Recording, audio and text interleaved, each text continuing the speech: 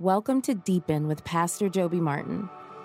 The Church of 1122 is a movement for all people to discover and deepen a relationship with Jesus Christ, and we're praying this message helps you deepen your relationship with Him. Now let's dive in. Hey church family, welcome back to Deepening Devos. Today we're going to dive into another based off last weekend's message, a pretty famous event in the Bible, where the woman's caught in adultery. The religious leaders drag her before Jesus. By law, she should be stoned. They're standing there with rocks. They look at Jesus, what say you? And he very famously says, whoever's never sinned, throw the first stone. And they all leave. And so I just know there's a bunch of people that have who have been battered and bruised in churches because they feel like they have had stones thrown at them. And so I don't ever want that to be this place. And so the Bible says, therefore now there is no condemnation for those who are in Christ Jesus. So in Christ we leave behind our sin and we leave behind our condemnation. And so Romans 14:13 says this: stop passing judgment on one another. So one of the ways we're supposed to one another is don't throw stones at one another. Stop passing judgment on one another. Now, here's the thing. If I just dive into what the Bible means when it says don't pass judgment on one another, it can almost sound like this week I'm saying the exact opposite of what we said last week. Because I don't know if you remember, but last week we said that we're supposed to exhort one another, that your business is my business. And if I see you sinning, if I see you drifting away, I'm supposed to come running to you and say, whoa, whoa, whoa, whoa, come back home, come back to the Father, that kind of thing. So what's the difference between exhorting, or what's the difference between accountability and judgment? Well, the good news is Paul talks about this in Romans 14. And here's a little bit of a filter as we're going to walk through a bunch of verses here. Here's a little filter as you begin to discern, where am I being judgmental in a way that the Bible says, let us not, or stop passing judgment on one another, and where do I need to throttle down and lean in and exhort one another? So, one of the ways to look at it is, one, are we talking about your opinion or are we talking about truth? Because those are not the same thing. Is the person breaking a precept of God, or is the person just doing something that doesn't line up with your personal preference?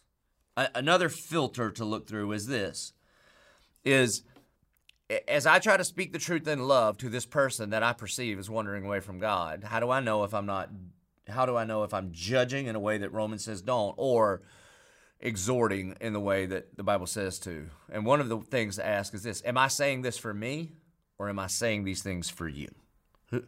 Who's the benefactor there? Okay, so with that in mind, in Romans chapter 14, what's going on here is Paul's writing to the church in Rome, and there's a bunch of different people with a bunch of different backgrounds, and they're bringing their backgrounds into one church, like cultural kind of backgrounds, traditional backgrounds. And there's Jews and there's Gentiles and there's people from all over the region that are coming into this one place. And one of the things that begins to happen that's a problem are things like dietary restrictions, because in the Old Covenant, there's a bunch of laws in the Old Covenant from Moses about what you can and cannot eat. And then Christ comes along and says, it is finished, that he is the fulfillment of the law. And so now the way that we are set apart to be holy is not what we put into our mouth, but what comes out of our heart. And so basically, we know, because of the vision that Peter has in the book of Acts, that there is no unclean animal. So the gospel frees us to eat whatever you want to eat. But then when you get into the Roman church, there are some people that are like, yeah, you say that, but I can only eat these foods because I grew up Old Testament. There was another thing going on too, is that because Rome was so pagan, a lot of times there was food sacrificed to idols. So what it would mean is, like, you would cook a big feast, you would literally set it before your idol. Like it could be Zeus, or it could be a number of Baal or whoever. You could set it before your idol, and you made that offering to that idol. And whatever the idol did not eat, the idol was giving to you to eat. So now you've got food sacrificed to an idol. And the idea being that this God that you sacrificed food to, that your sustenance came from them. And so a bunch of Christians were like, whoa. We don't eat food sacrificed to idols.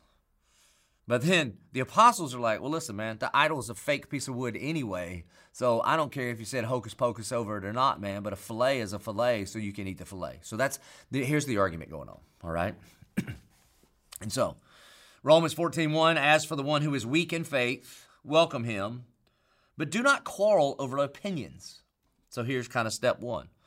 Am I supposed to say something to you because I think you're wandering away or wandering into sin? Well, are you going to quarrel over your own opinion, or are you talking about a precept of God? He says, one person believes he may eat anything, while the weak person eats only vegetables, which makes me laugh, but it's not talking about vegans are weak. That's probably true, but that's not what the Bible's saying. What the Bible is saying is the person weak in their faith does not understand the freedom the gospel brings, and so they feel like they can't eat meat because it was sacrificed to idols. They can only eat vegetables. Verse 3, let not the one who eats despise the one who abstains, and let not the one who abstains pass judgment on the one who eats, for God has welcomed him. In other words, don't take your tradition and your personal preference and use it to divide the body. Don't look down your nose at any other believer because of their tradition. He says, who are you to pass judgment on the servant of another? It is before his own master that he stands or falls. And he will be upheld, for the Lord is able to make him stand. One person esteems, okay, now he's going to switch gears here. So that was about food sacrificed to idols, okay? And he's saying, all right, no matter which side of the fence you fall on that, we need to agree in the life, death, and resurrection of Jesus. Let me tell you, the modern day equivalent of this would be like alcohol. Maybe not so much in the Church of 1122, but like a Southern Baptist church kind of thing, if that's your background, all right? And it's clear, the Bible says very clearly, you don't get drunk. If you get drunk, that's a sin, all right? And so there are some people that say, I'm staying away from it, don't want to be near it ever, ever, ever. And you do that just because of wisdom, maybe because of family experience, maybe because of personal experience. And then there's other people that are like, nah, man, we are free in Christ as long as you don't break any commandments. Same kind of talk here. And what Paul is saying is, let not I drink a glass of wine with dinner look down on the teetotalers who never drink. And let not the people that abstain always look down on the people that drink. That's kind of what he's saying. Don't pass judgment on one another. Now he's going to switch. Now he's going to talk about another Old Testament tradition, which was the Sabbath. Now we know that the commandment to keep the Sabbath holy is a commandment from God. But then when Jesus comes and fulfills the law, now the day on which you Sabbath is not as important as the fact that you Sabbath. And here's how we know. Paul says this, one person esteems one day as better than another, while another esteems all days alike. Each one should be fully convinced in his own mind. The one who observes the day observes it in honor of the Lord. The one who eats in honor of the Lord, since he gives thanks to God, while the one who abstains in honor of the Lord and gives thanks to God. For none of us lives to himself, and none of us dies to himself. For if we live to the Lord, and if we die to the Lord. So then, whether we live or whether we die, we are the Lord's. For to this end Christ died and lived again, that he might be Lord both of the living and the dead.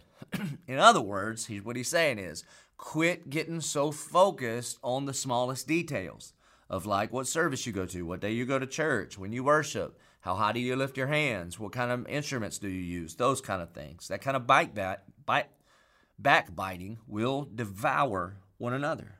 He's like, so how about let's stay focused on the life, death, and resurrection of Jesus. Verse 10, he goes, why do you pass judgment on your brother? Or why do you despise your brother? For we will all stand before the judgment seat of God. In other words, do you feel like you need to judge somebody, or can you trust God with the judgment? For it is written, as I live, says the Lord, every knee shall bow to me, and every tongue shall confess.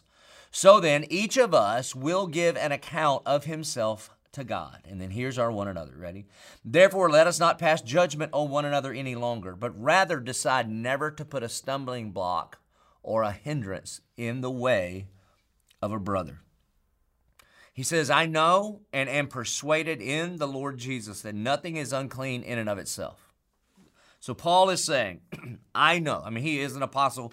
He's writing the Bible. He's saying, I know one day is not more important than another day. I know that this piece of steak and that piece of steak are fine. I know that even though the Old Testament says that for the Jewish people, they up until Christ came and fulfilled the law, you couldn't eat pork, but Paul is saying, God bless bacon. I know I can eat bacon to the glory of God.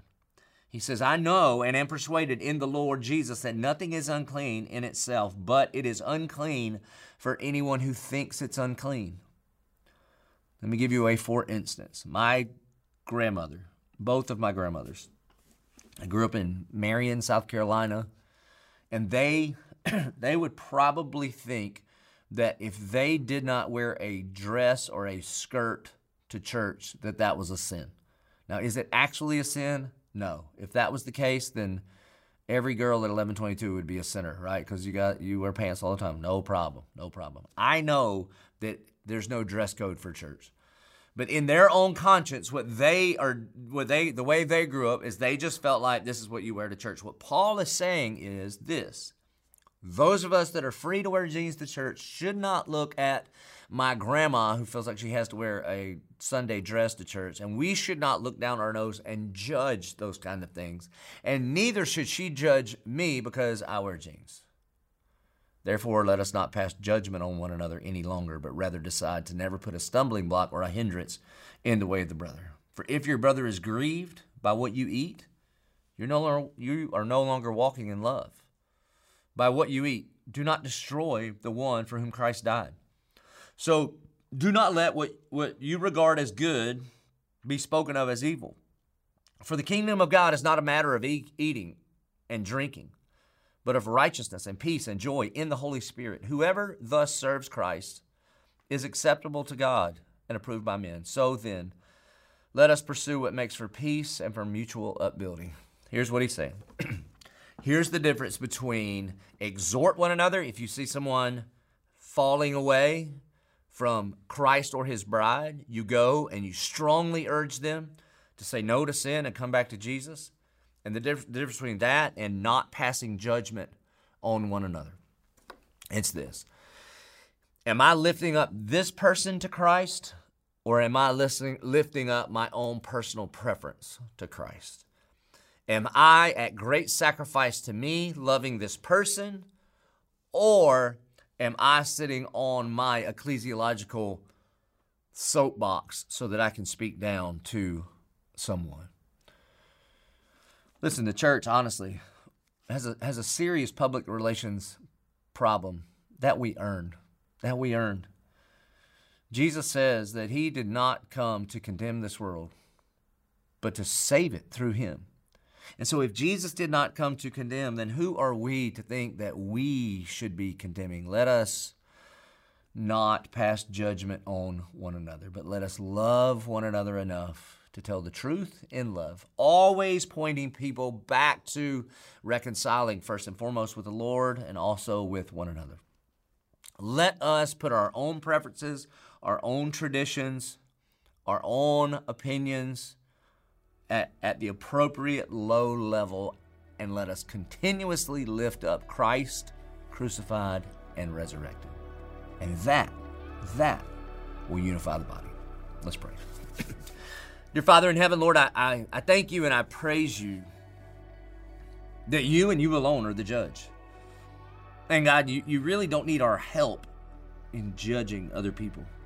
Lord, I thank you that you love us enough that you would call us into your family, and as brothers and sisters in Christ, we are called to love each other enough to point out blind spots.